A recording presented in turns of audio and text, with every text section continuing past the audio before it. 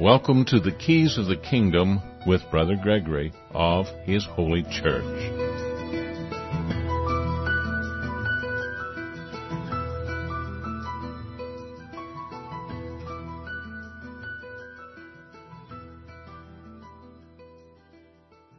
Well, welcome to Keys of the Kingdom. I'm Brother Gregory, and we're going to talk again about the Kingdom of God.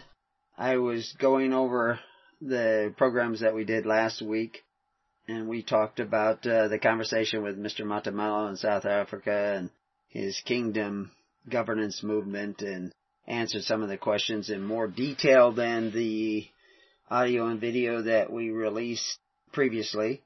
I actually posted the video again to one of my own Facebook websites, and you can find all this stuff if you go to Preparing You and you join the network. People will show you where all these different videos and audios are. I noticed that I haven't been putting up regularly all the audios for 2019. We have them going back for probably a decade now, of audios explaining how the kingdom works. And we've been working in a series that I would say is the series on structure of the kingdom, structure of the church, structure of societies that actually take away your freedom and your rights. All these different structures have different effect on you and on society. And how do you have an effect on that structure? And I read an article this morning about some studies that have been done on DNA, where they're talking about you can actually alter DNA just by the sound of, what you say, what you speak actually can alter DNA. Now, it doesn't actually alter DNA. We know that DNA, about 20 to 10% of the DNA seems to be active, and the rest of it they start calling, some scientists call junk DNA. Others are now referring to it as inactive DNA because they see it can become active based on at least what goes on in what they call your epigenetics, all the DNA that is not in the double helix, that changes in a particular cell and the DNA in the cell changes. And because it turns on certain elements of your DNA. Because your DNA has, I have talked to you before about this, your DNA, they thought it would be, they had like 20,000 strands of DNA and, or 20,000 DNA markers in a single DNA of a worm, and so they thought, well, humans are so much more complicated than the worm, so it must be 200,000 or a million different parts to the strand, and then they found out that we're about the same as a worm.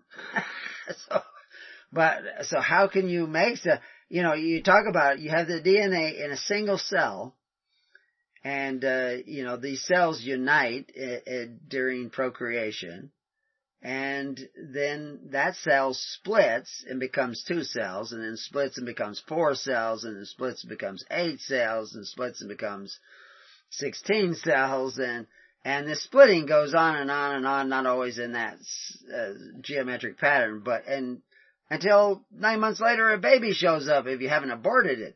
And that baby shows up and has an identity, and it thinks, and it will learn to speak and walk and work, and it will be able to reproduce too when it comes into copulation with someone of an opposite gender of their DNA. They can manufacture, procreate another entity much like themselves, dividing the identity of 2 different people and coming together with a single individual, all because of this DNA.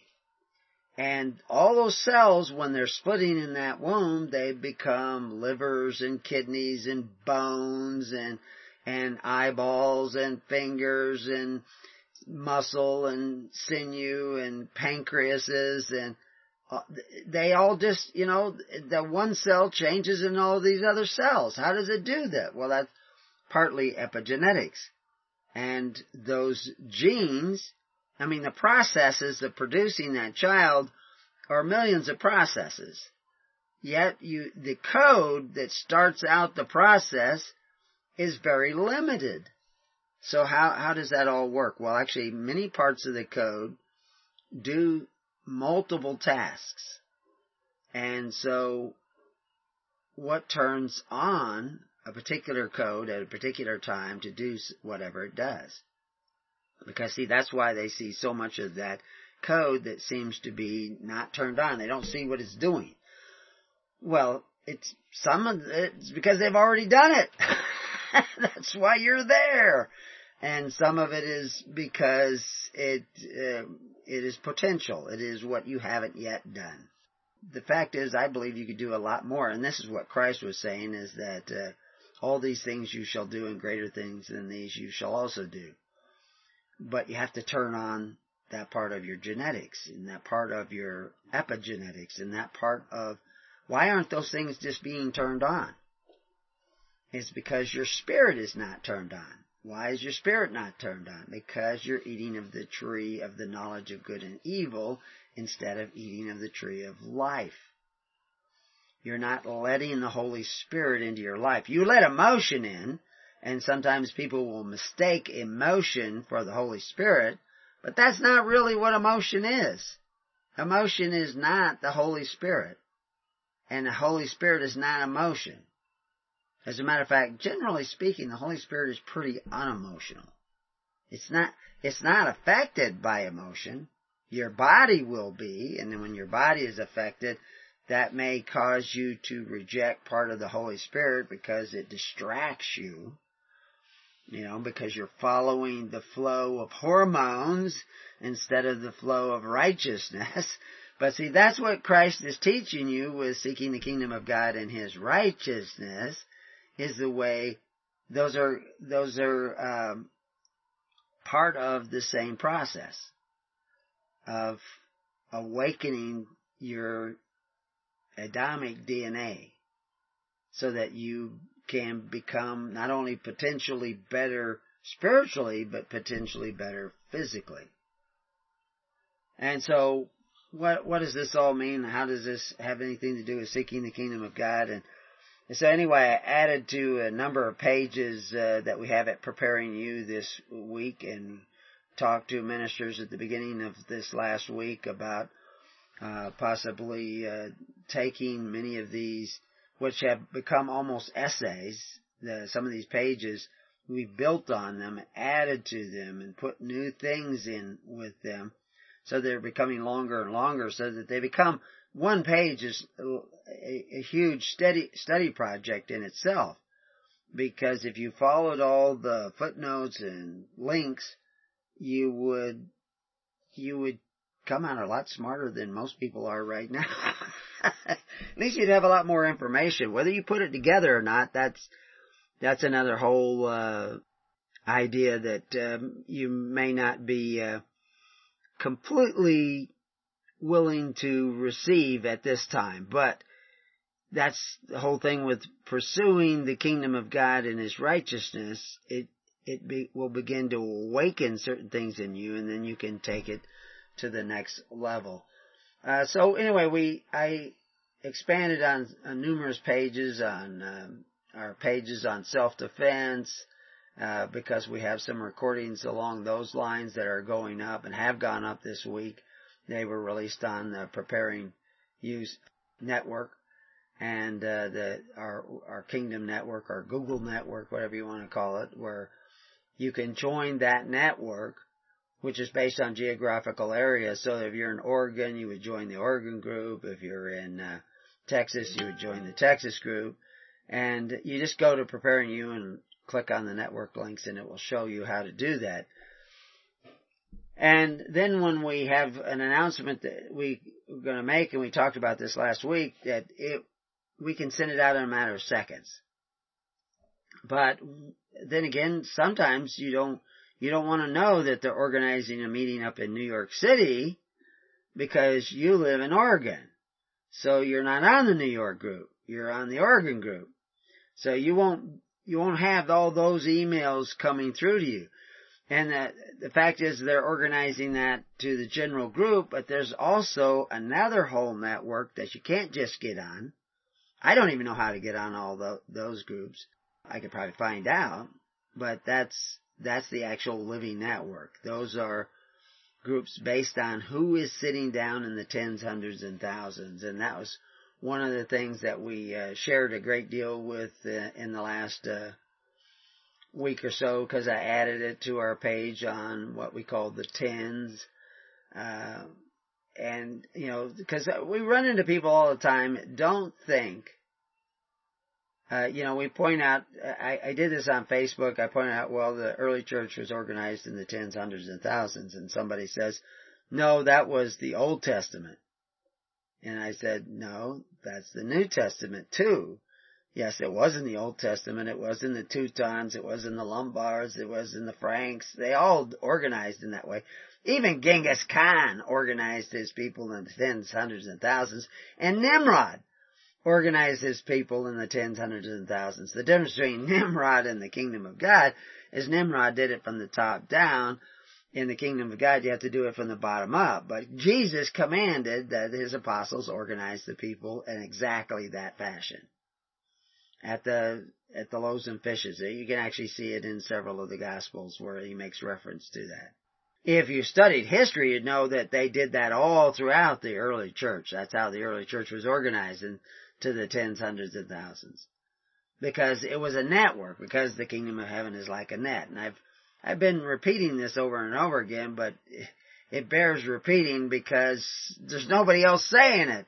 And that's one of the reasons why you want to join the network is that when we put out these audios and we put out these web pages and we show people the references and the footnotes and the links, you should be spreading that to as many people as you can.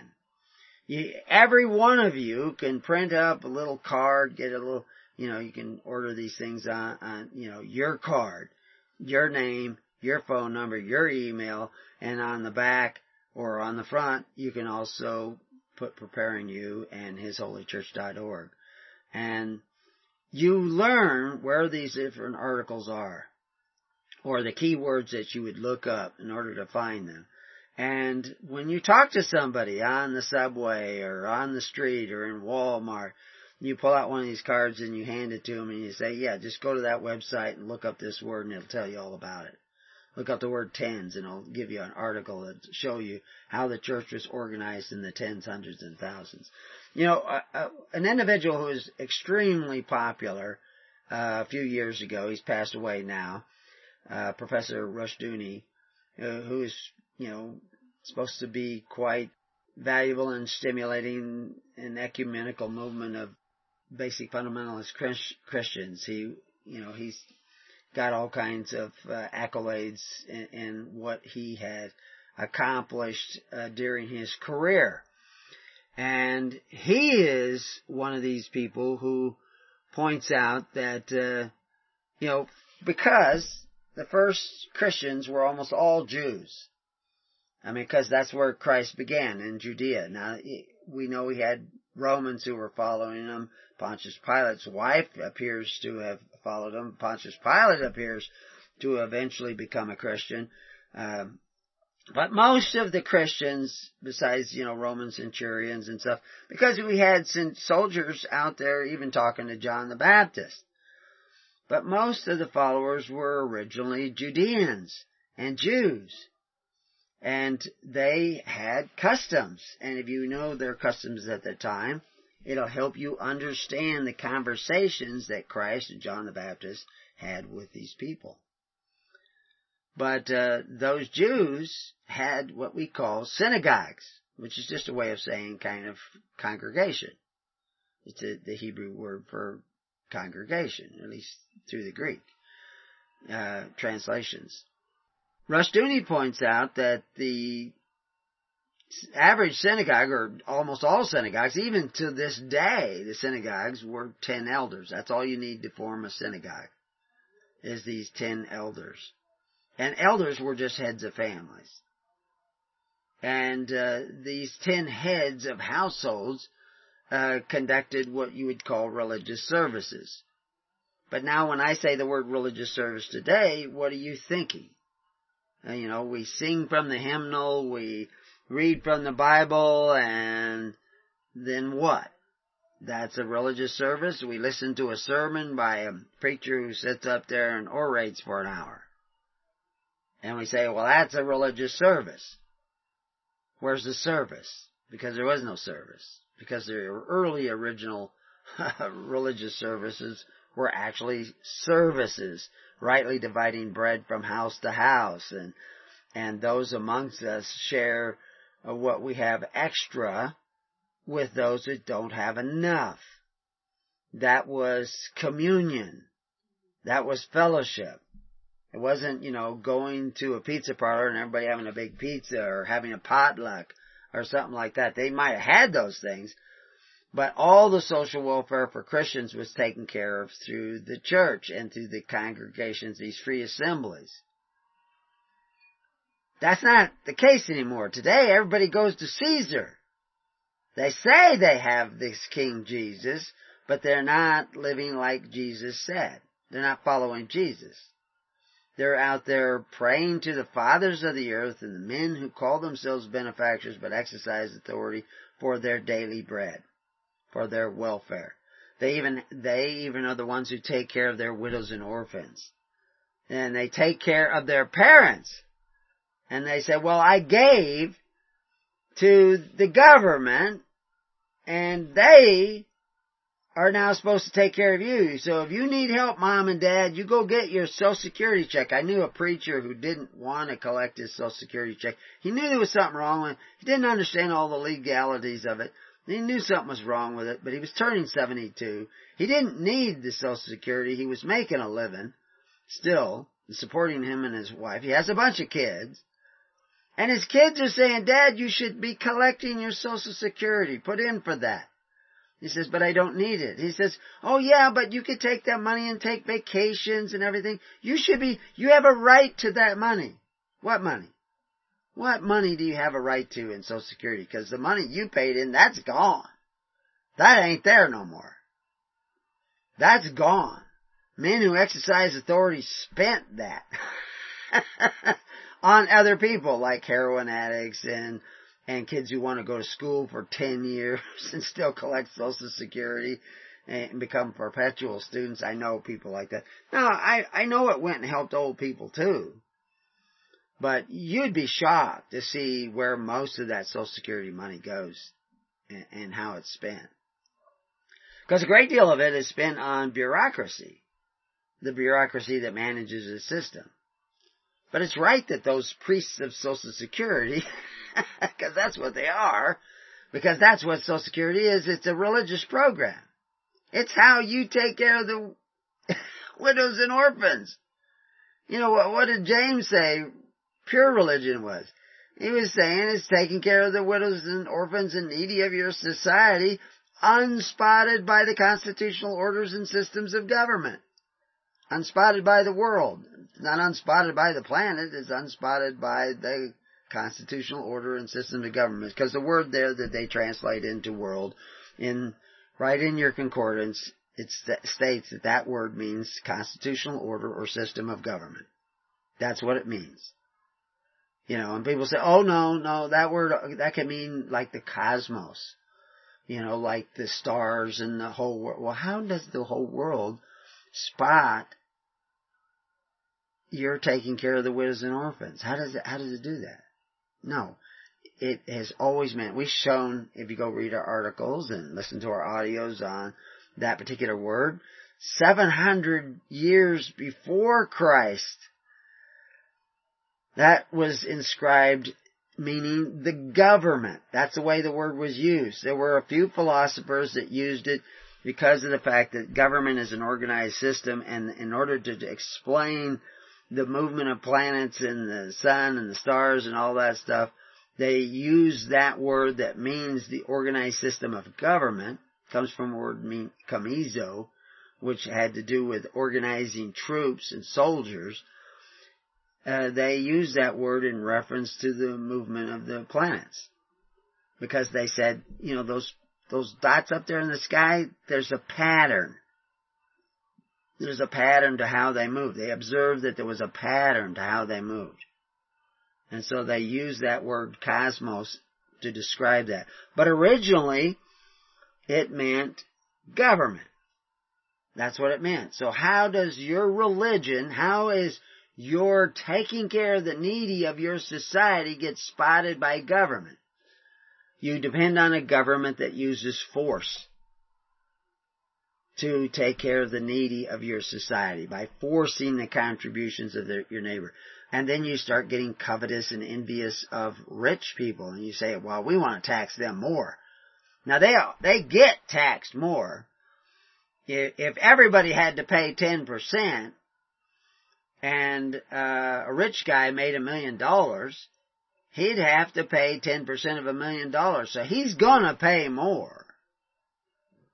But you get greedy and you say, well, we want him a higher percentage. No, nowhere in the Bible does it say that rich people have to tithe more than 10%.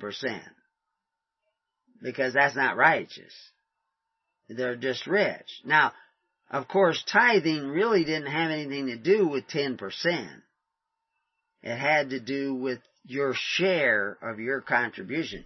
There were many that were giving 50%. We know that even with Christ. He says, I give half of everything I produce. Because he's a rich man. He can afford it.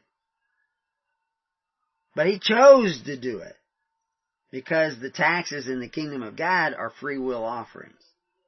Because you're not supposed to covet your neighbor's goods.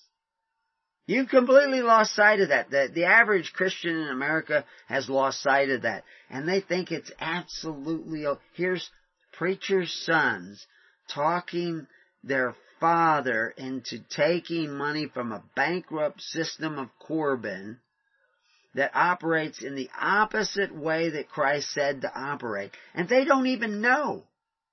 And of course I blame that on the father.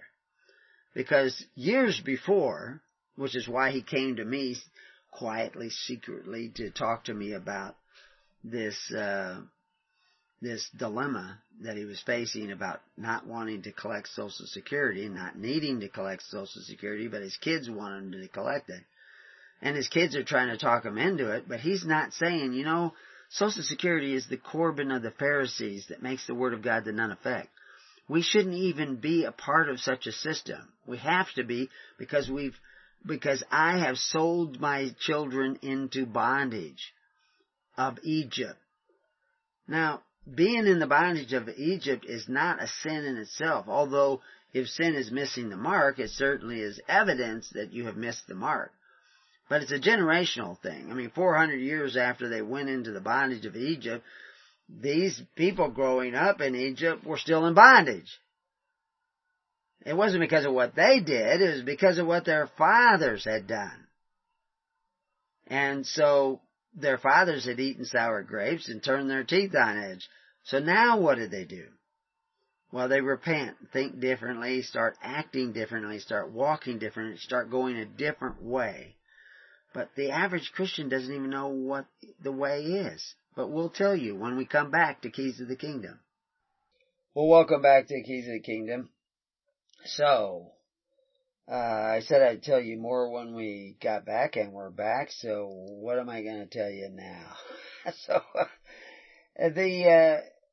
Thomas Jefferson once said, I have sworn upon the altars of God eternal hostility against every form of tyranny over the mind of man. And I know a lot of people, think that governments today are tyrannical and taxation is theft and other ridiculous soundbite approaches to the problems of the world like that. And the fact is that people, what was it? Reagan said something to the effect that, government is not the solution, government's the problem. Well, actually, government is not the problem. You know what the problem is? You really want to know what the problem is? The problem is you. That's the problem. Because you don't think the way Christ thinks. You might think about Christ, you might think about the Bible, you might read the Bible, but you're not thinking the way Christ thinks. And you have to change the way you think. But you don't even know how Christ thinks. And so reading the Bible may be helpful. But we'll tell you all the things about the Bible that nobody else will tell you. Like the tens, hundreds, and thousands. That's Christ commanded that the people be organized in this tens, hundreds of thousands for a reason. Because it takes a certain amount of humility, a certain amount of dedication to sit down in the tens, hundreds, and thousands. Because, I know a lot of guys who, they read the Bible and they go off and they want to live their life separate from the world and they don't want to take any of the benefits of the government and, and they've got this, come out of her, my people, lest I be partakers of their sins. All good, but not enough. Because coming out is not seeking the kingdom. Coming out is just coming out. Being separate is just being separate. It's not, Jesus didn't start with come out. He started with seek the kingdom of God and His righteousness. So where's the kingdom of God? Oh, it's within you. Yeah, okay. Where's the kingdom of God that Jesus said, I'm going to take away from the Pharisees and appoint to my little flock? Where's that kingdom? And where's that kingdom where He says, I'm appointing unto you, which was His disciples who would become His called out, His church. He would say to them, I appoint unto you a kingdom. But you're not to be like the kingdoms of the Gentiles who exercise authority one over the other. And those same people who He appointed the kingdom then work daily in the temple, rightly dividing the bread from house to house. And even when the temple was burned down and they left Jerusalem under the protection of Titus, who said, leave them alone, and they went out to that network that you've seen in the epistles, that Paul is moving funds from Galatia to Corinth and to Ephesus and back and forth and stopping off at Rome on his way to Spain.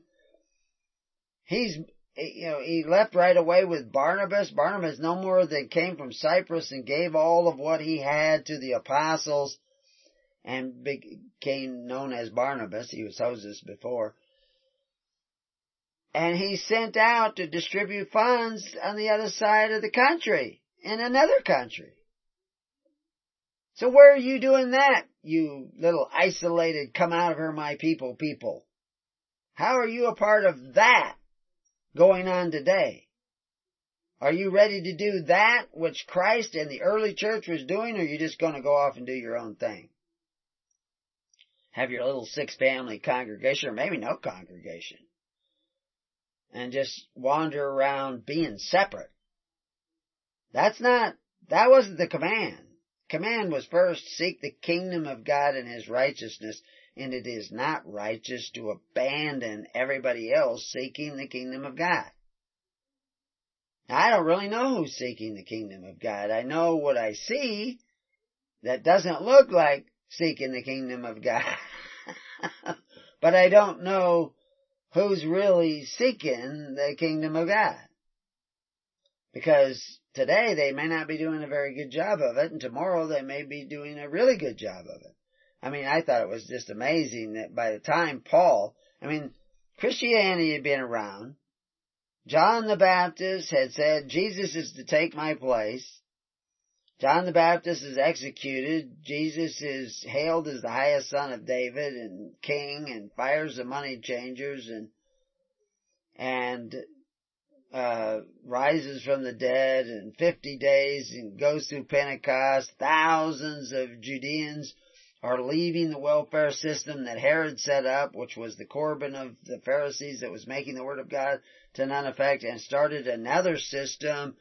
They've already had Peter say, look out amongst yourselves, find men you trust, and he appoints 7 men to be the servants of the people by setting up a banking system that is operating on faith, hope, and charity instead of about profit, which is what those 7 men were doing. We have articles that explain that and show that down through the history, and I can find you, the early Christians did the same thing later on in Ephesus.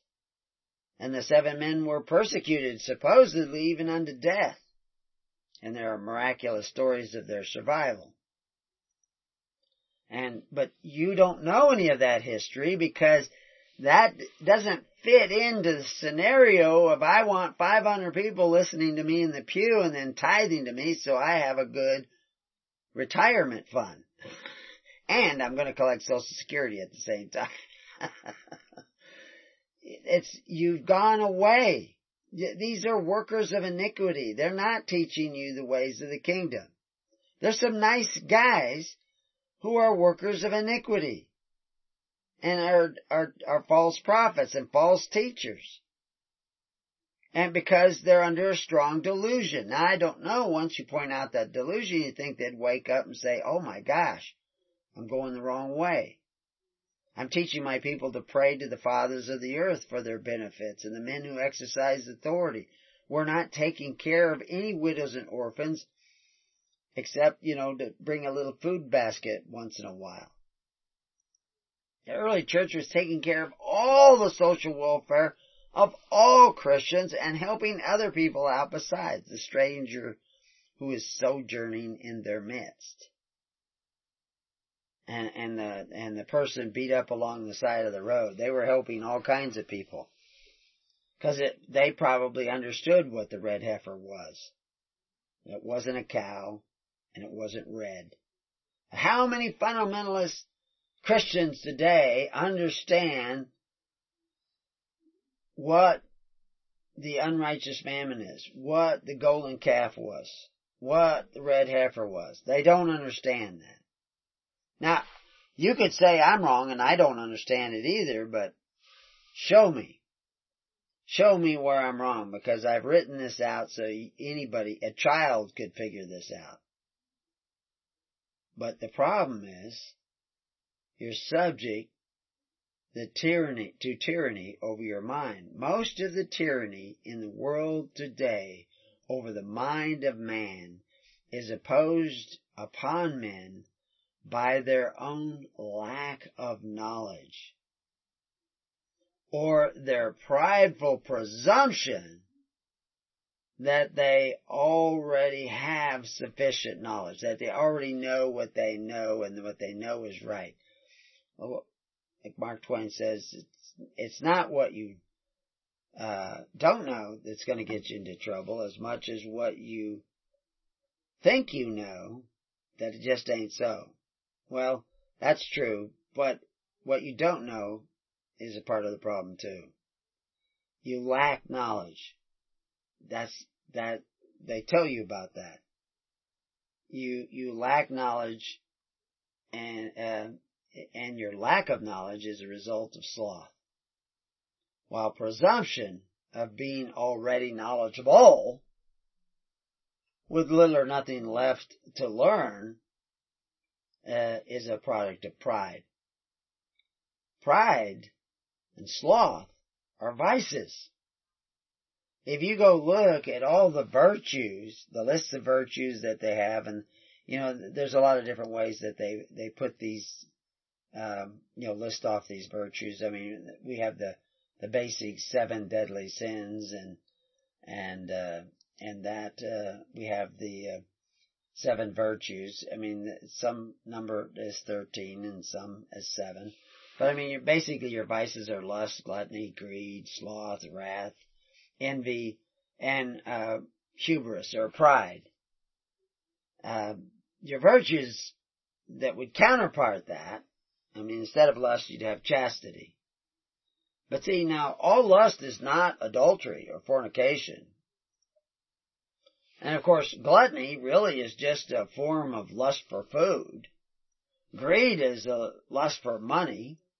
Money is a tool of power, so greed is lust for power. Like you want to exercise authority over other people. Sloth is that you want to depend upon other people's work instead of your own. Well, I was talking to somebody just yesterday who was talking about drama at work. I won't say where he works or who he was, but they have a number of supervisors and a number of people that work under the supervisors, and the supervisors take care of a variety of roles, and then there are the people that the workers are tending to under that. And then we have the head supervisor, and then of course there's the union, and then there's, because this is a part of it's one part of a large organization, they have people that if you file a complaint, it may go over the head that's at that particular place, and then there will be people coming down and checking everybody out. So what's the real problem?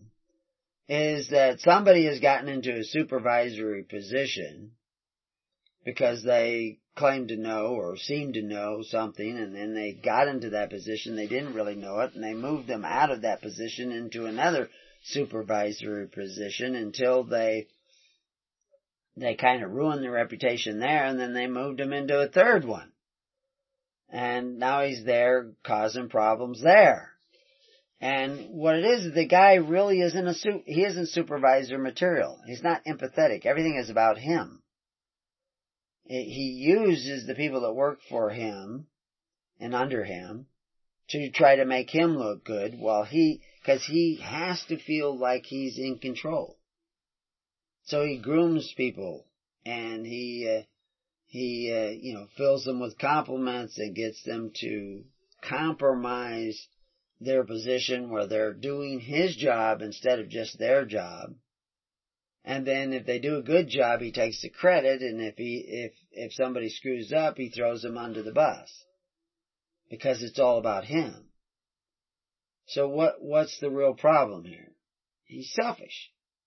That's the real problem. He's not empathetic. He doesn't care about the people that work for him or the people that work for him serve. He doesn't care about the system. He doesn't care about the rules. He only uses the rules to gain power over others.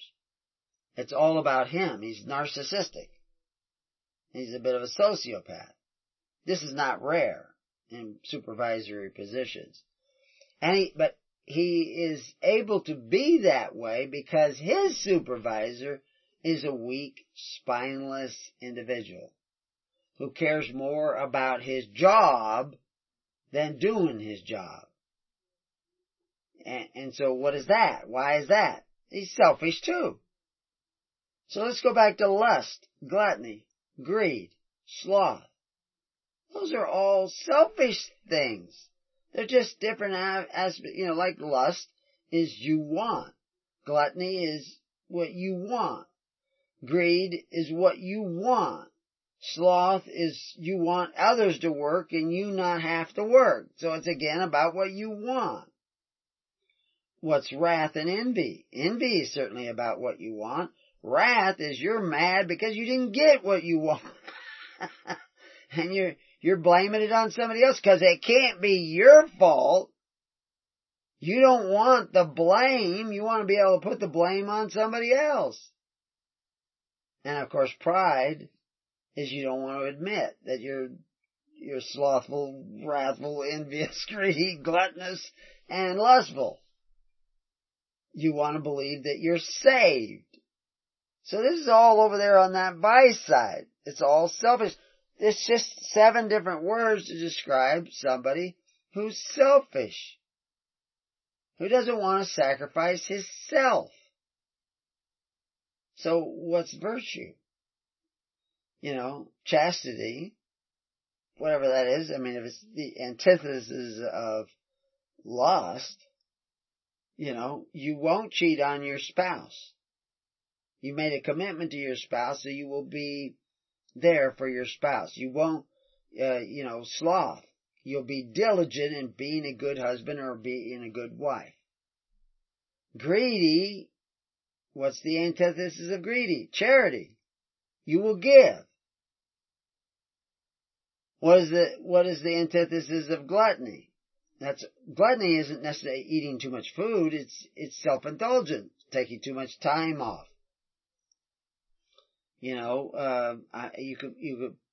Gluttony, usually has to do with consuming too much of something.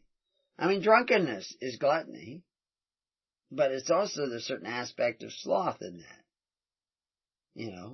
So the antithesis of greed is charity. The antithesis of sloth is diligence.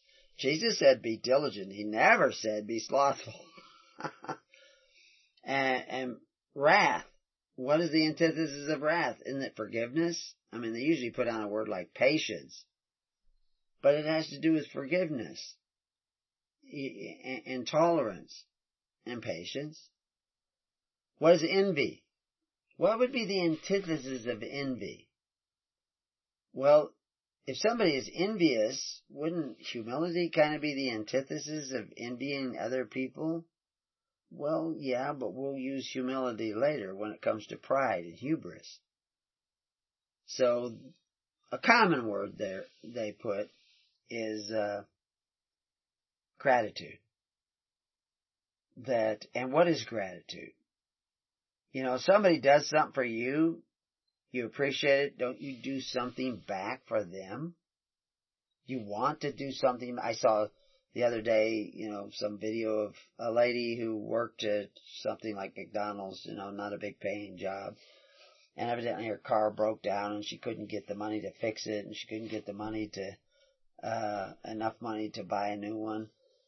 And so a customer there, son was selling his car, wasn't going to get a lot for it, but everything worked. And so the father paid the son something for the car, and the son and the father together gave the woman the car. They signed the title over to her and gave her the keys. And she just lost it. She kept trying to hug them, and all they said, just pass it forward when you get a chance. Help somebody else. Well, that's a gratitude. Gratitude is passing it forward and passing it on. And I've told the story about, how the storekeeper in Grenora, North Dakota, just went on and on about he would do anything for my grandmother. Even though he really didn't know her much. I mean, he was a lot younger than her, but my grandfather was one of the few guys who paid back everything that he borrowed from the store, because the store carried a lot of people through the Depression.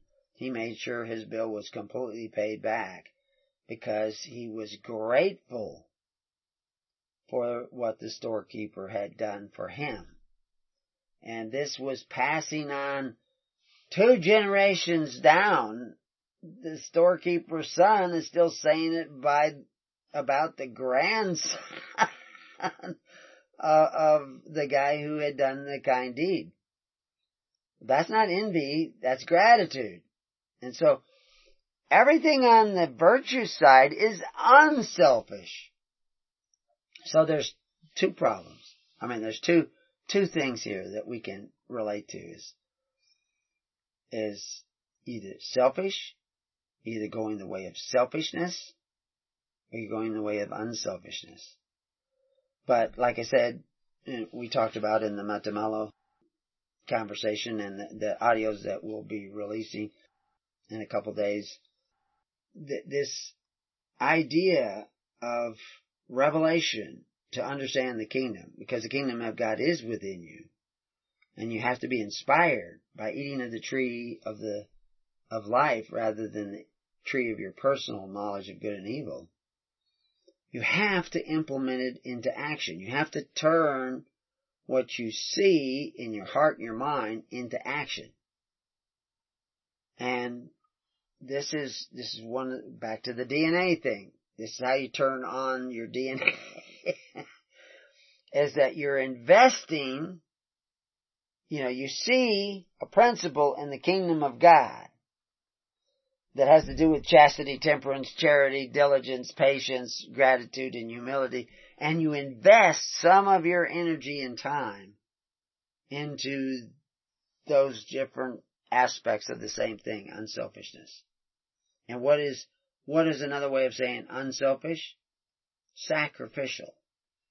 You're willing to sacrifice your time, your energy, your money, whatever you got, your stuff.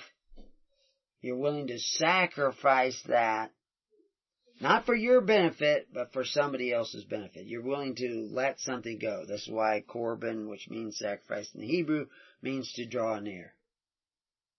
You have to put your revelation into action. And that action has to be unselfish action.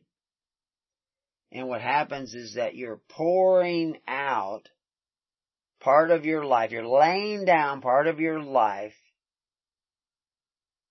in a kingly, godly direction, in a righteous direction. And then guess what happens? Life comes back to you more abundantly. And you turn on DNA. And you awaken, you put a light into your own heart. Now what's the second thing that happens? Is you become aware of the fact that you're not always chaste, temperate, charitable, diligent, patient, grateful, and humble. That sometimes lust gets the better of you. Gluttony gets the better of you. Greed gets the better of you. Sloth overcomes you. Wrath enrages you. Envy greens you. That's one of the things I see in the green movement. Is a lot of envy, which I think is funny, because that's what, isn't envy, you turn green with envy? Because if you look at it, almost all these guys are against the rich. Because they're envious. And they come up with things like wind power or solar power. And, like I shared, and this is, I've looked at some of the statistics, and generally speaking, this is true. And ultimately, it's always true as far as I can see, is that they put these big wind turbines up, and the wind turbine takes huge, it's tons of steel, ore, had to be coal-fired and everything, and produce this windmill. This giant windmill, and anchored into the ground with cement and all that labor. It expends more energy to put up that windmill than that windmill will produce in its lifetime. The only reason they can do this is they get government subsidies, which is coming out of your tax dollars. It's actually coming out of your children's tax dollars, because everything the government does today, they do it based on debt. They're borrowing against the future of your children to do these government subsidies. They don't have the money. They're in debt. So there's a zero gain on reduced energy and consumption of it. I guarantee you that a great deal of carbon went up into the air when you smelted that iron and dug it out of the ground and smelted it and turned it into the steel to make those windmills. Well, now they find the problems with the windmills is that in some places they'll ice up. So there's a whole industry in de-icing the windmills during the wintertime with helicopters and spray and special de-icers. And then they know they kill birds, eagles and owls and other things just get whacked with these blades. But another statistic that I saw just recently was that they kill thousands and thousands of tons, it's millions of pounds of insects, because they're up there they put them up where there's these drafts of wind, and migrating insects use those same drafts of wind. And there's actually another industry that's come up besides de-icing, and that's cleaning the dead bugs off of because it creates drag. Just hitting the bugs actually reduces the output of the generators. So somebody has to go up and clean them. Now you take all the energy to keep these things running, to make them and everything. You got a net loss. You do not have a net gain. That doesn't mean that you couldn't develop windmill technology and use it someplace where transmission lines would be too expensive to get. And the same with solar. It takes a lot of energy to make solar panels. And I'm not against experimenting and figuring this out, but I think that whenever the government gets involved in it, that there's going to be more waste than production. Most of our innovations in this country came from the fact that we let the private entrepreneurs go. We let people exercise their own imagination and initiative to do. One of the things that we're constantly becoming more and more aware of, all these supposed Green New Deal environmentalist people, They all believe in evolution. But almost every government program they produce is about thwarting evolution. I mean, vaccines, thwarting evolution.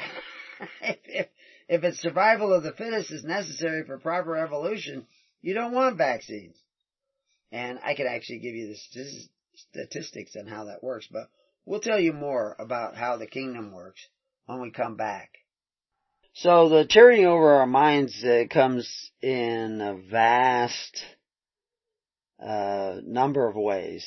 And I give you all kinds of examples. And we've talked about like vaccines. People think, oh, well, you need vaccines because polio vaccine eradicated polio. And the same people who say that, when you mention the fact that autism has gone up at the same rate or as the number of vaccines that has gone up, they say, well, correlation is not causation. You haven't proved causation. Well, the fact that polio disappeared about the time that the vaccine came out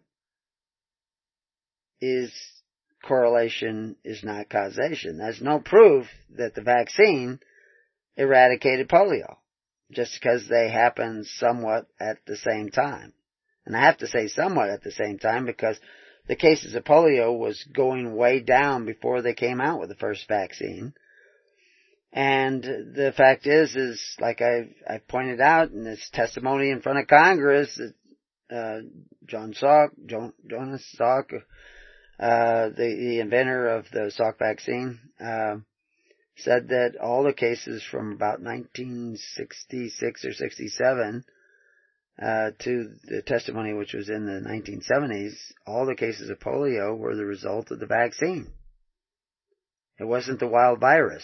It was the vaccine that was causing these cases of polio. And, I can go through the statistics that if, for one person who gets polio where you see visible paralysis, there's 98 to 99 people that have developed 100% immunity because they got polio and showed little or no symptoms. Most people show absolutely, 95% of the people who get polio show no symptoms whatsoever. They don't even show a fever. You don't even know they got polio and they're immune. 100% immune for life. And that's where you get herd immunity. And the tiny 1% that get polio, you could probably lower that tremendously by teaching people how to improve their immune systems. Because there's all kinds of things you can do when people are getting polio around you or getting the flu. There's all kinds of things you could do to prevent that flu or polio from getting a hold on you. And another thing I bring up all the time is the Spanish flu, which took place around the same time that the polio outbreaks were starting to come up, although it had a completely different source. The Spanish flu went away. Nobody developed a vaccine. So what, that all took place about the time of the Federal Reserve. So maybe the Federal Reserve cured Spanish flu. I mean, that's just ridiculous because they happen about the same time. So, no, it doesn't work that way. Correlation is not causation. But, I mean, it's worth looking at, but the reality is that no, vaccines did not eradicate polio. But people think that. And they're willing to force everybody to get a vaccine because they think that their salvation is the vaccine. And why is that? And actually, like I've made this reference, is that you get into a state of consciousness and you cannot accept anything that contradicts what you have in your mind. You've just become addicted to a particular way of thinking, and of course repentance is thinking another way. So, the Great Depression was caused directly or indirectly by the government. Well, yeah. through the banking system. I mean, the Federal Reserve, we mentioned that just now, the Federal Reserve was loaning created money, not real money, created capital, wasn't real capital, is actually virtual capital, because Federal Reserve notes, they're debt notes, they're not capital. You've already left capitalism when you started issuing debt notes. Now, of course, when they were issuing these debt notes, these Federal Reserve debt notes, there still was gold and silver into circulation. Silver was still in circulation up to the 1970s. Quite a bit in circulation. I mean, you still find some around once in a while, but it was 64, I think they stopped minting silver coins. Different countries stopped at different times. The reality is that silver would be capital because it's commodity money. Although once you start putting, a stamp on it, and especially if you say, like a gold ounce, 20 ounces, 1 gold ounce is worth 20 ounces of silver. When you do that, you're already in the process of leaving capitalism. Because now you're putting faith in a stamp, in somebody's embossing something, rather than just simply just weights and measures. When you're just dealing with just weights and measures, you're still in capitalism. But when you step outside of just weights and measures, you're stepping outside of capitalism. When you're dealing in notes, whether they're debt notes or not, you're moving away from capitalism. And capitalism is natural, for those of you who don't know that already. If a squirrel gathers nuts, they're his nuts. When a mouse gathers blades of grass and seeds and puts them in his hole, those are his. That's capitalism. He can share that if he wants, and he will share it with his young, but that's capitalism. That's all capitalism is, that you gather it as yours. And, people say, you can't have capitalism without government. Because how do you secure your property without government? Well, why don't you gather in the tens, hundreds, and thousands and care about your neighbor as much as you care about yourself? Amongst virtuous people, it's very easy to have capitalism without an authoritarian government. Because you care about your neighbor. If somebody's robbing your neighbor, you're there. And this is one of the things that they're discovering in South Africa. I see it playing out there.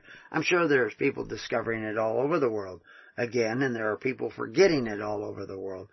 But in South Africa, where they have these farm raids, where guys come in, they actually come in with equipment and jam radio and phone signals so that the farmer cannot call for aid. And then they come in and rob and rape and murder. And so they're sophisticated enough to be able to jam their call signals so they can't call for help. And then they go through the process of robbing, bringing in trucks, and taking away whatever they can take away. But what's happening is that the neighbors are beginning to find ways of coming to the aid of other neighbors. And so that's a good thing, because that's kingdom. And that takes you over into those areas of between virtues and vice. That when you hear the call of your neighbor, you drop what you're doing and you go to save your neighbor because he's as important to you as you are to yourself. That's going to change your DNA. It's going to change your spiritual DNA. It's going to get you closer to the kingdom, because you're investing in your neighbor, in the kingdom of God, so to speak, as much as you invest in yourself. So that will give you more power than you see in that particular moment. So, but it's a shame that we have to wait till people are marauding and killing in order to come up with that scenario in our life. What I am preaching is that repent now before things get bad, start developing a network of people who actually will stay together, organize themselves and stay together and care as much about each other as they do themselves. It will begin the process of your transformation right now because it's the beginning of repentance. Because society today says, don't worry about them, just worry about you. Society today says, go ahead, it's okay to covet your neighbor's goods. It's okay to take benefits from men who exercise authority even though they're borrowing against the future of your child and your children and your unborn children. They're borrowing against their future to provide you with those benefits today.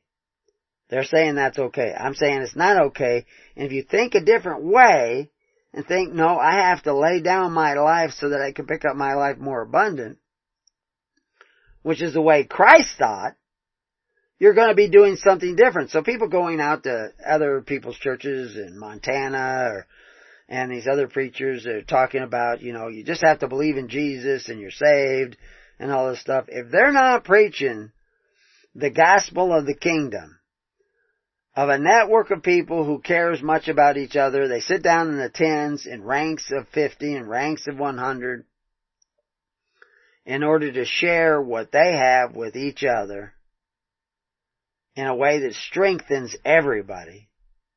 If they're not preaching that, they're not preaching the kingdom of God. They're certainly not preaching that it's at hand.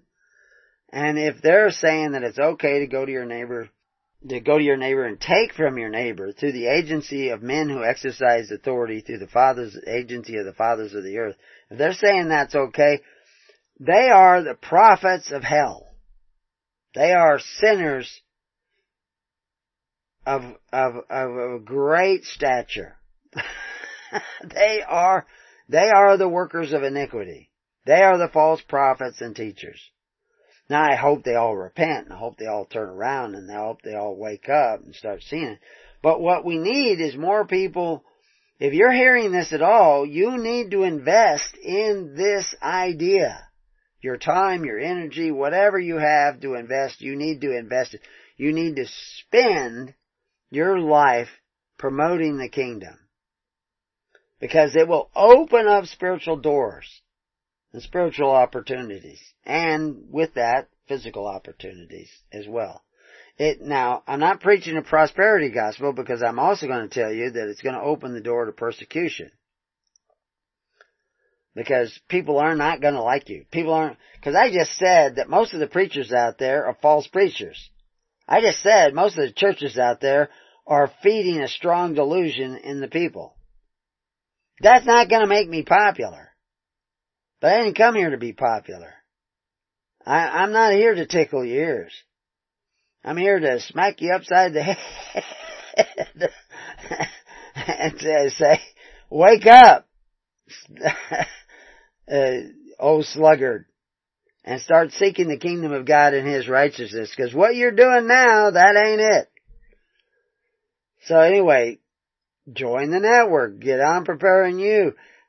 If you're listening to this and you're not in an active congregation, you're the only one who can do something about it. If you don't do something about it, you're a part of the problem. It's not the government's the problem. You're the problem. Your sloth is the problem. Your greed for your own time. I want to use my time for what I want to use. I don't want to take the time to be in a congregation and worry about other people. I got enough to worry about. You greedy, slothful, gluttonous individual. What are you thinking? No, you need to form that network. That was the early church. You have to do it. I can't make you do it. I'm supposed to require that you do it, because He says make them sit down in the tens, hundreds, and thousands. But the way they did that is you didn't get no loaves and fishes till you sit down in the tens, hundreds, and thousands. And there's a lot of fish to share, but you're not getting any. There's a lot of bread to share, but you're not getting any. Until you care enough about others to sit down. And why are you sitting down? So that somebody will be there for you? Well, wrong reason. You're sitting down in this network because you want to be there for somebody else. Christ didn't come to save himself. He came to save others. He came that they might be saved. So that's why you need to gather. So, working relief programs, minimum wage, Social Security, Fannie Mae, all these different programs that appeared back in the 1930s are actually contributed to the creation of the 1938 Depression. Yeah, and, I actually heard somebody talking about the New Deal. And they said, well, we know what they were talking to a particular economist who actually I've been reading some of the things. I was trying to think of what his name is. I'll probably get it wrong if I just try to do it from memory. I had it here in my notes somewhere. But, there's a couple of, Stephen, I know that, Pearlstein, Stephen Pearlstein. He actually, I think he writes for the, I thought it was the Huffington Post, but I think it's the Washington Times. But anyway, he's an economist, and he's a pretty smart guy. He's written some books like, Can American Capitalism Survive? And, of course, I just explained that we haven't had a capitalism in this country since 1916. But, some of the other titles, Why Greed is Not Good, and Opportunity is Not Equal, and Fairness Won't Make Us Poor. So, those titles, and actually, I know for a fact that some of these titles, he would not have chosen them, but his publisher chose them. Because I read some of the titles, because I'd heard him speak, and I thought he was pretty sharp, but then I read these titles and I said they all sound like, liberal, Democrats or, progressive liberal socialists, kind of in the title. But of course I think that's his publisher doing that. Cause the guy really isn't. He thinks capitalism should work, but now he hasn't, and I don't know whether he would agree with me or not. I think I could get him to agree with me that you can't really have capitalism. You can have a semblance or a virtual capitalism, but not real capitalism if you don't have capital. And Federal Reserve notes are not really capital. They're a lot like capital, and you can use them like capital, and you can develop some of the virtues that come along with good capitalism, because there can be bad capitalism as well as good capitalism, because capitalism is not a moral system. It's not an immoral one. It's just what you produce is yours to decide what to do with it. That's what capitalism is. And so, somebody's running big machinery outside. I hope that's not ruining our recording. Anyway, this Pearlstein was giving a talk, and somebody said, well, we know what the problem is, and we know what the solution is, because we know the New Deal works. Well, I was like, what? And I saw him twinge a little bit when he was asked that question. And he answered it without being insulting. I don't know if I could do that. I might have to be insulting. What makes you think the New Deal worked? Your mind is imprisoned with the idea that the New Deal worked. No, the New Deal did not work. And there's mounting evidence. I can quote you from, a number of different economists that there's mounting evidence, however, makes clear that the poor people were principal victims of the New Deal. The evidence has been developed by dozens of economists, including 2 Nobel Prize winners, but also by Brown, Columbia, Princeton, Johns Hopkins, Universities of California and Berkeley, and University of Chicago, among other universities. All have done extensive research showing that the New Deal actually prolonged the Depression and actually created an arena an economic arena in which more depressions would come.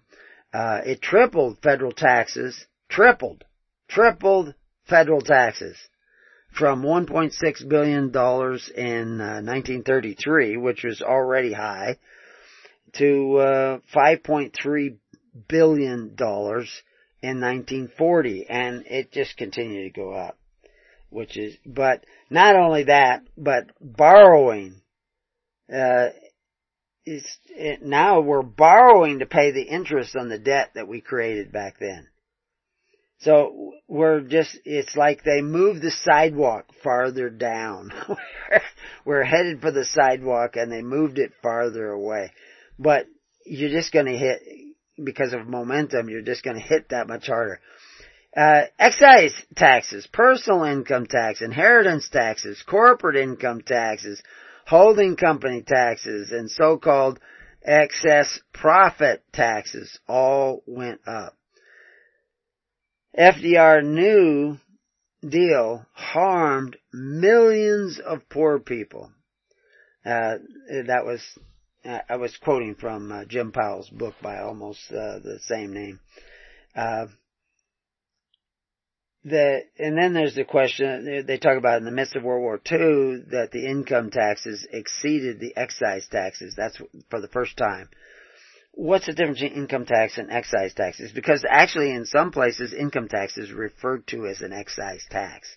And I could go into a whole detail, and we do have some articles on it, employee versus enslaved. Is income tax an excise tax, or is it, direct tax or indirect tax? What is it? Because that debate is going on in the upper courts all the time. And the reality is income tax is a tax, it is an excise tax. It's a tax on your labor. Well, how did the government get a right to tax your labor? Well, you volunteered into it through the contract clause of the United States government. It's another whole realm, but I don't know if we can free all of your mind at one time, so we'll just make a reference to it, and you'll just have to do more research on it. Did the New Deal end unemployment? Or even reduce it? Actually, it did not. It did not. There was a recession before 1933 that was actually extremely severe, and we were out of it in a very short period of time. And the only difference between that depression and the 1930 depression, 33 to 38 depression, 39 depression, was the government didn't do anything to get you out of the depression. We just worked our way out of it, because we would naturally work our way out of it. But the depression was directly caused by the Federal Reserve. Directly, but indirectly by your sloth, greed, avarice, etc. Federal Reserve was issuing this money and putting it into circulation, which made borrowing money from local banks, because they're the banker's bank, really cheap. And so people would borrow money from the bank, and then they would invest it in something, and sometimes they'd invest it in land, or business, or whatever. I mean, generally speaking, Americans weren't borrowing money to take vacations. They were borrowing money to invest in business. Occasionally they would buy equipment with it, farm equipment or whatever. But the reality, and sometimes they had to borrow money just to buy seed to put into the ground. That's a little dangerous, but they'd gotten that habit too. But they started borrowing money and putting it in the stock market, because you could borrow it so cheap, and the stock market started to go up. So you could borrow money at a cheap rate, buy stocks with it, the stock would go up, double in value, because everybody else was doing the same thing, and then you could sell off half of your stock, pay off your loan, and the money keeps going up. But people were greedy. And they didn't sell the stock when they had enough stock to sell part of it and pay off the loan. They just borrowed more money. And then they started buying stock on margins. And it's crazy. I mean, Calvin Coolidge knew it was crazy. Other economists were saying it's crazy. We can't do this. will end up in a lot of trouble, and sure enough they did. But the greed blinded them, and they just kept going. And so all the Federal Reserve had to do at a given point is stop loaning money to banks. And so then there wasn't as much money to loan to banks, so the interest rates started going up. When the interest rates started going up, people said, "Oh, I don't think I'll buy stock this week." Not all, some decided to. And guess what happened? They didn't buy stock because they didn't borrow money. They didn't buy stock. They didn't buy stock. Stock started to level off and even started to go down. When it started going down, everybody wanted to sell. But some people had bought on margin, and even selling wasn't going to get them out of debt. And so it just snowballed. And that's all the result. And it was predictable. There were people who knew it was coming, people who said it was coming, but the purpose of all this was to gain. What happened is that guys that knew it was coming, they got a big, huge cash pocket. They built up their cash. They sold their stock when it was still going up, got this huge cash reserve, and then when everything crashed, they went out and bought land, millions of dollars worth of land, billions of dollars worth of land and buildings and everything else, and then they were going to make the money on the upswing. And you were duped. But people don't see this. If the Holy Spirit should have shown you, but they weren't listening to the Holy Spirit.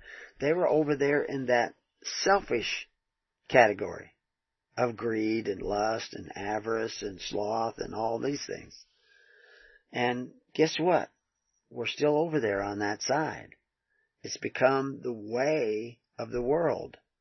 And you don't want to go the way of the world. You want to go the way of righteousness. So you have to start turning around, and seeking the kingdom is that process of turning your thinking around. We'll be back to Keys of the Kingdom. Okay, welcome back to Keys of the Kingdom. So one of the crazy ideas is that the New Deal works. We know the New Deal works. The lady says that's what we need to do. And that is being espoused today all over the world.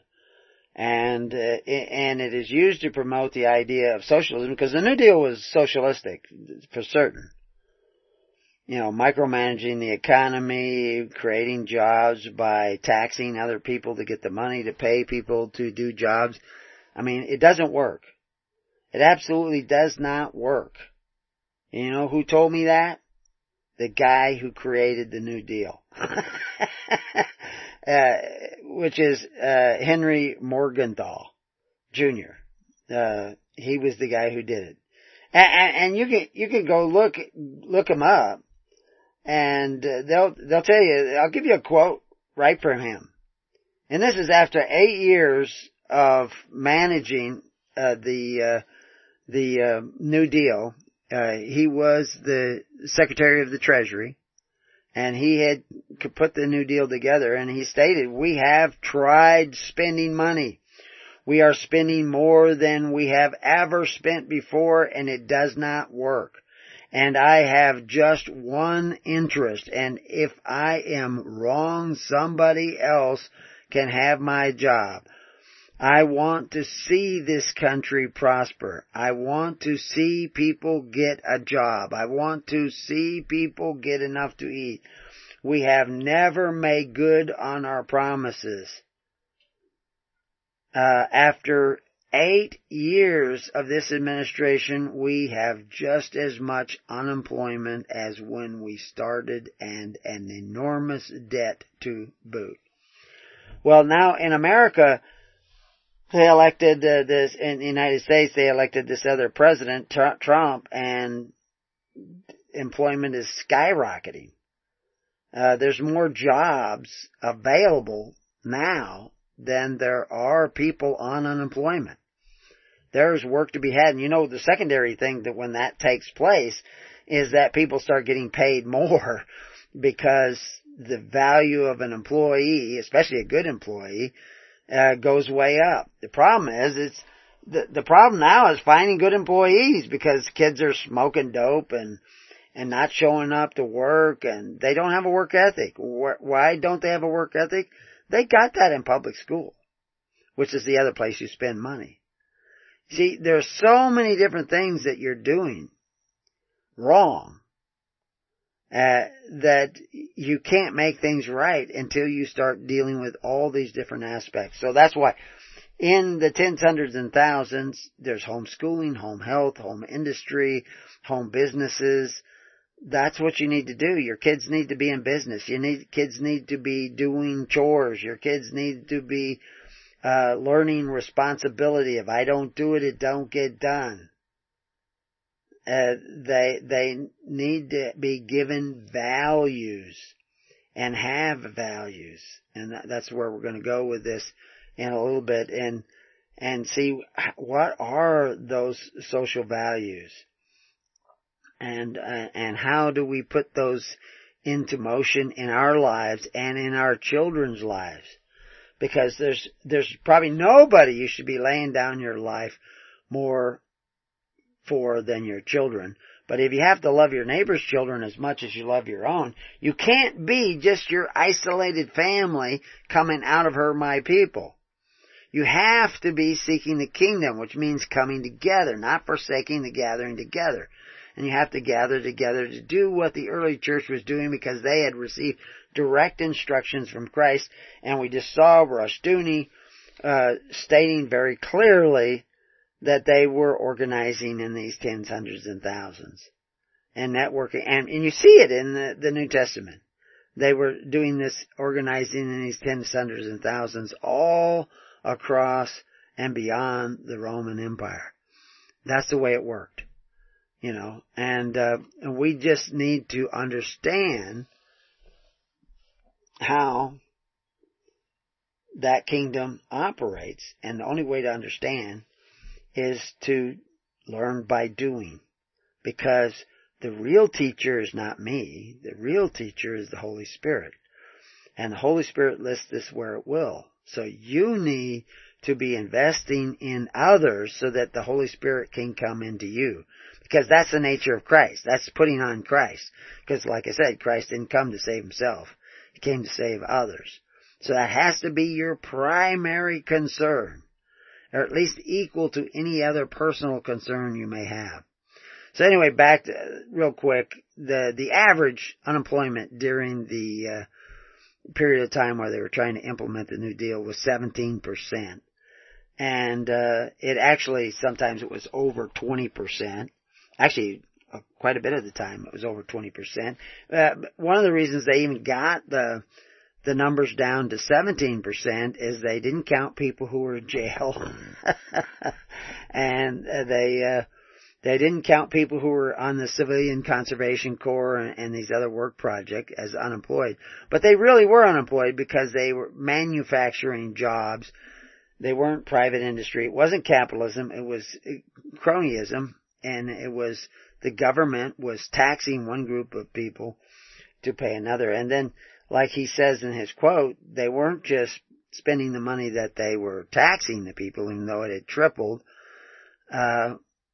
They were spending money that they were borrowing. They had this huge debt. And so things like the National Industrial Recovery Act cut production and forced wages above the market level. 500,000 jobs were lost amongst the blacks alone. That's what your socialism does. That's how it works. National Labor Relations Act sounds real good, right? Made unions a monopoly. Now unions are sometimes more of a problem. We say, oh, where would we be without the unions? Well, I can tell you where you'd be with the kingdom. You wouldn't need a union.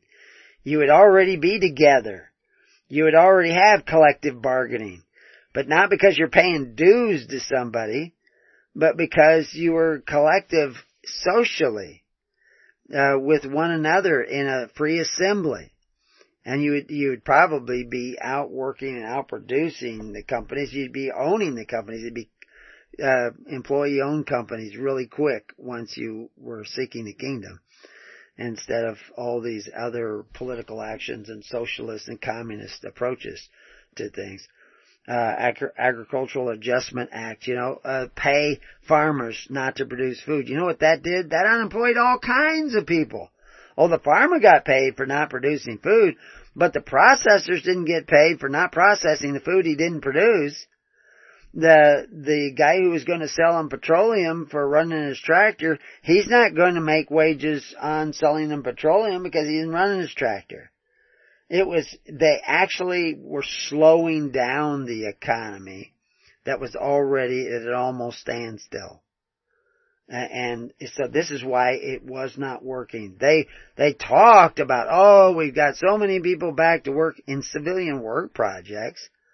No, I've talked to people who lived through the Depression, and some of them advocate the New Deal and advocate FDR, but others realize, no, that really wasn't working. And those are the ones who did more research. The ones who advocated, they just wanted to believe in government.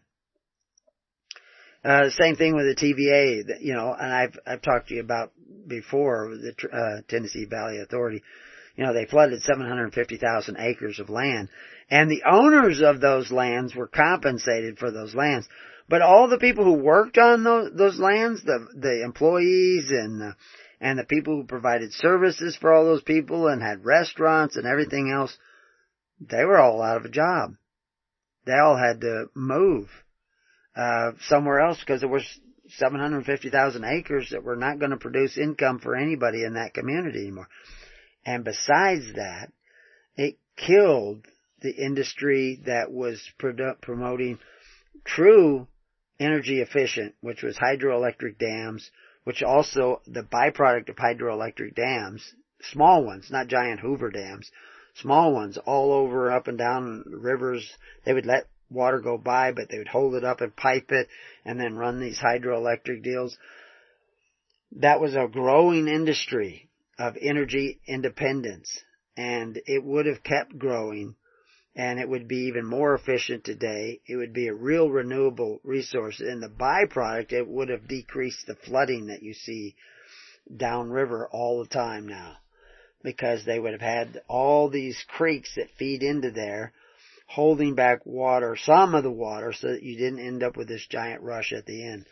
People do not think out what would have actually saved them had they not gone particular ways. They're being sold a bill of goods. And there's a lot of books you can read on it. Burton Folsom Jr.'s New Deal or Raw Deal, and I can't even think of all the names. I'm sure you can Google them and find a lot of these different guys. But I was going to talk to you about Stephen Pearlstein's Can American Capitalism Survive? And he had this one phrase that he pops up with, fix the plumbing. We have to fix the plumbing. So what does that mean, fix the plumbing? Well, plumbing is infrastructure of like a house or building or whatever. That plumbing is that infrastructure of that. That's you. You're the plumbing. Okay? and you have to fix that. Which, you can look at this all kinds of different ways. If you go back to vaccines, smallpox was the original vaccine, I guess one of the most original vaccines. And when he created the smallpox vaccine, he did so because he noticed that milkmaids, girls who milk cows for a living, did not get smallpox. And the reason why is they had developed an immunity to smallpox because cows got cowpox. Didn't kill them. They'd get these little pox now and then. Then they would eventually get immunity to themselves and it would heal up. But while they had the pox, they were secreting a fluid which would get onto the hands of the milkmaids. And the milkmaids were literally picking up immunity to smallpox from the cows. So this is how they started to manufacture the first vaccines, was using the blood from cows and producing that vaccine that they would contaminate everybody with literally cowpox and then supposedly get an immunity. Now, they killed a lot of people in the early days because they changed the process of creating vaccines. And I'm not sure that they're not killing a lot of people now. The Gardasil is certainly killing a lot of people. But the immunity that they got from cowpox was a lifetime immunity. If you got smallpox and got over it, and even with that, what happens is that you get the cowpox, you have a certain immunity to smallpox, you get smallpox, but you don't get it bad because you have this predisposition to overcoming smallpox, and so therefore now you have lifetime immunity to smallpox. So how do you introduce that into the population, into the herd, without injecting pharmaceuticals into your arm? Well, there's lots of different ways, but this is the natural way. And for all you people who believe in evolution, the interaction with these other species and similar things, you can start to pick up immunities by your interaction in nature. But almost all your social democrats don't come from the countryside. They come from the cities.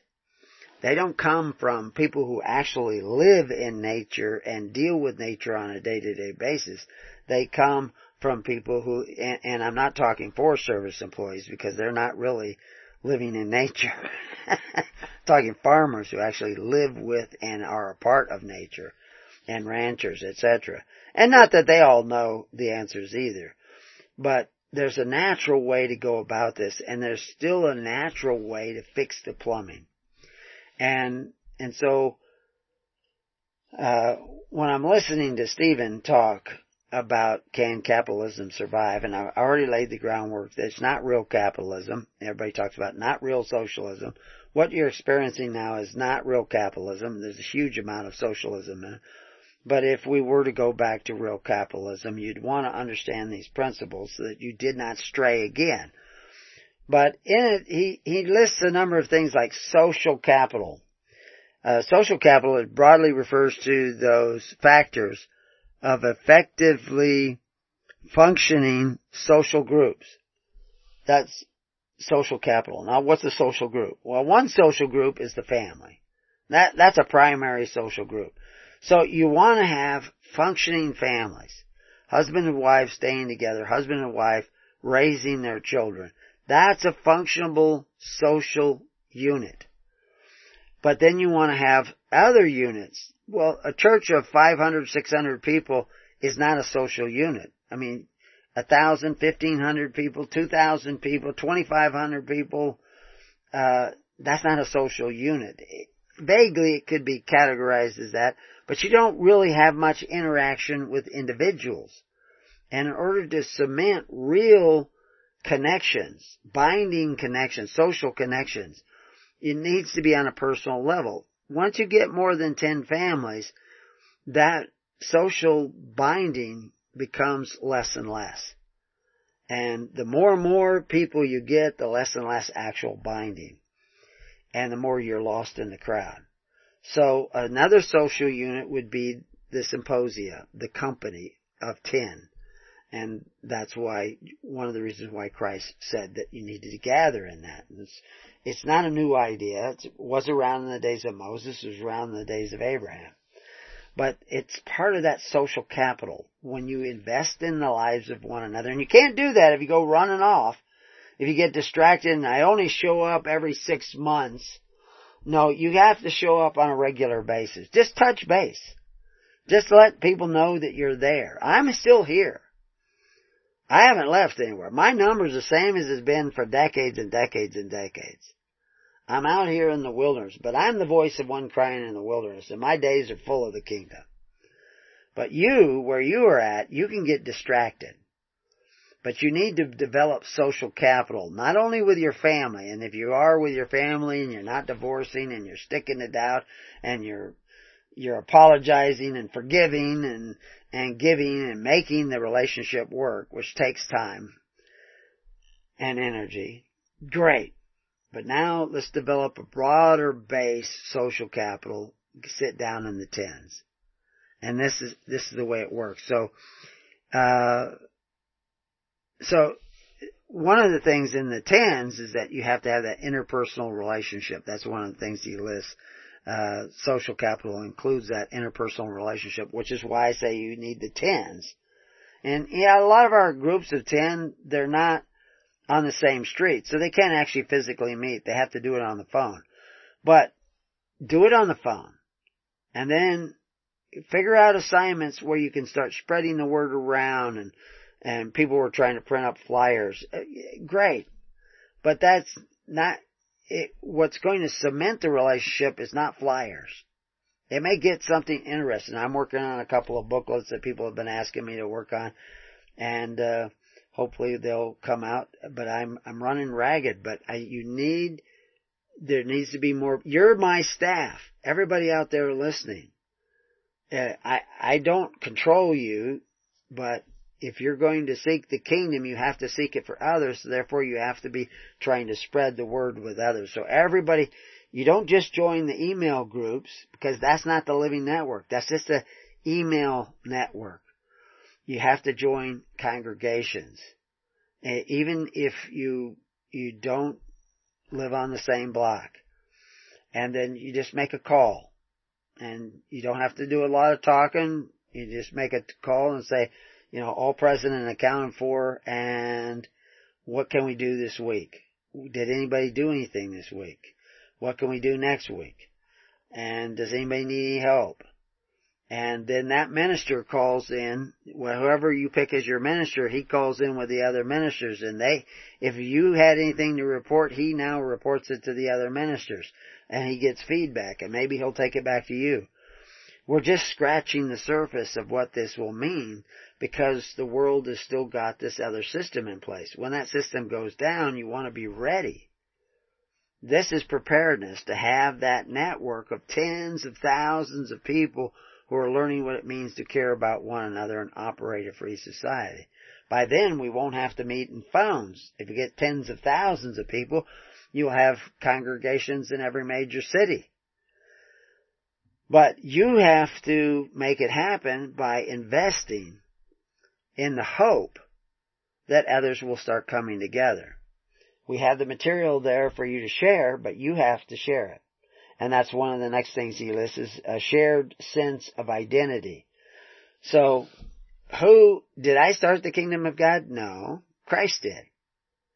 You read about Christ's life, and you gotta love the guy, right? You gotta think about, this guy was out to help other people. And he was willing to face death in order to do it. So is that the same spirit that's in you? That's the identity you want, is that identity of Christ, who wasn't going to storm off because somebody disagreed with him. He was going to get down and wash your feet. If you weren't going to let him do that, he says, you can't have any part of me, because that's my nature. I'm a foot washer kind of guy. I'm a servant kind. Who is better? He who serves, or he who is served? Christ did not come to be served. He came to serve others. Why do you gather in congregations of tens, hundreds, and thousands? To be served, or to serve others? Why do you go to your churches? I'm sure some of you go to your churches to help out.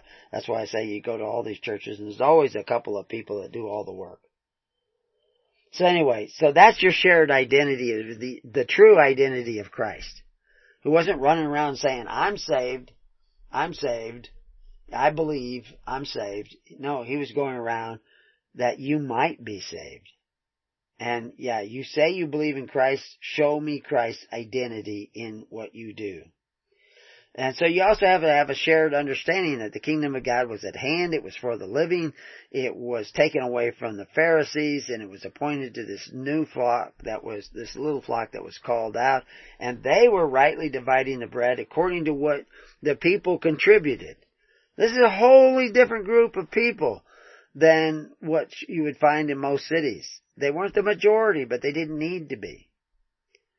And so then he comes down to two things he calls shared norms and shared values. And we probably won't get to all those things. He also talks about trust and cooperation and reciprocity. Now, reciprocity can cover two things. You know, it can have to do with, recompense. It can have to do with, your granddad helped my dad out, so I want to help you out.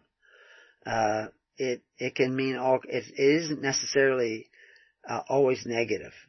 It has to do with opportunities and honor and all those things. So real quick, what is social norms? Where do they come from? Social norms, is the network of relationships between people who live and work in a particular society, enabling that society to function effectively. And you can see this in the workplace. And we talked about the employer who was not doing his job. He wasn't actually an employer, he was a supervisor. He was not doing his job.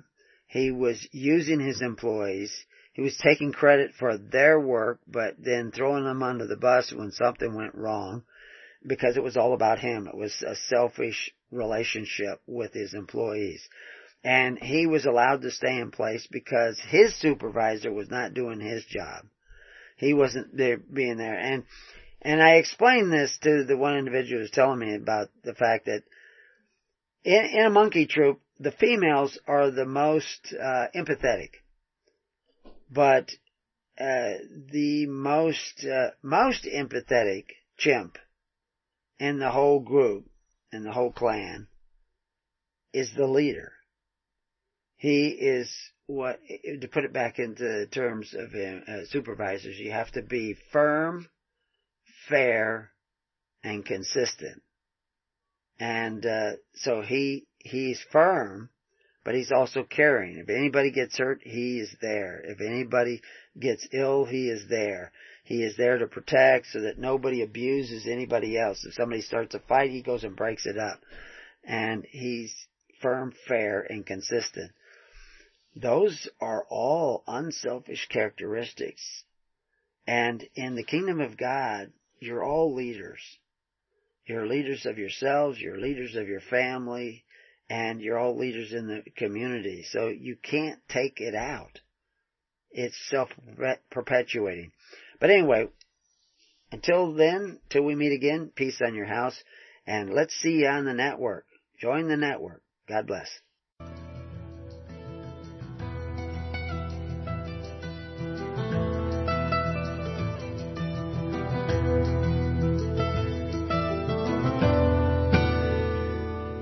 You have been listening to The Keys of the Kingdom with Brother Gregory of His Holy Church.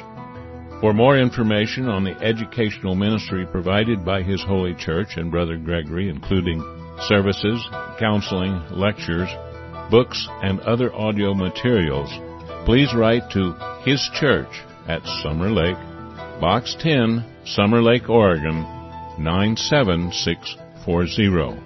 You can also find us on the web at www.hisholychurch.net.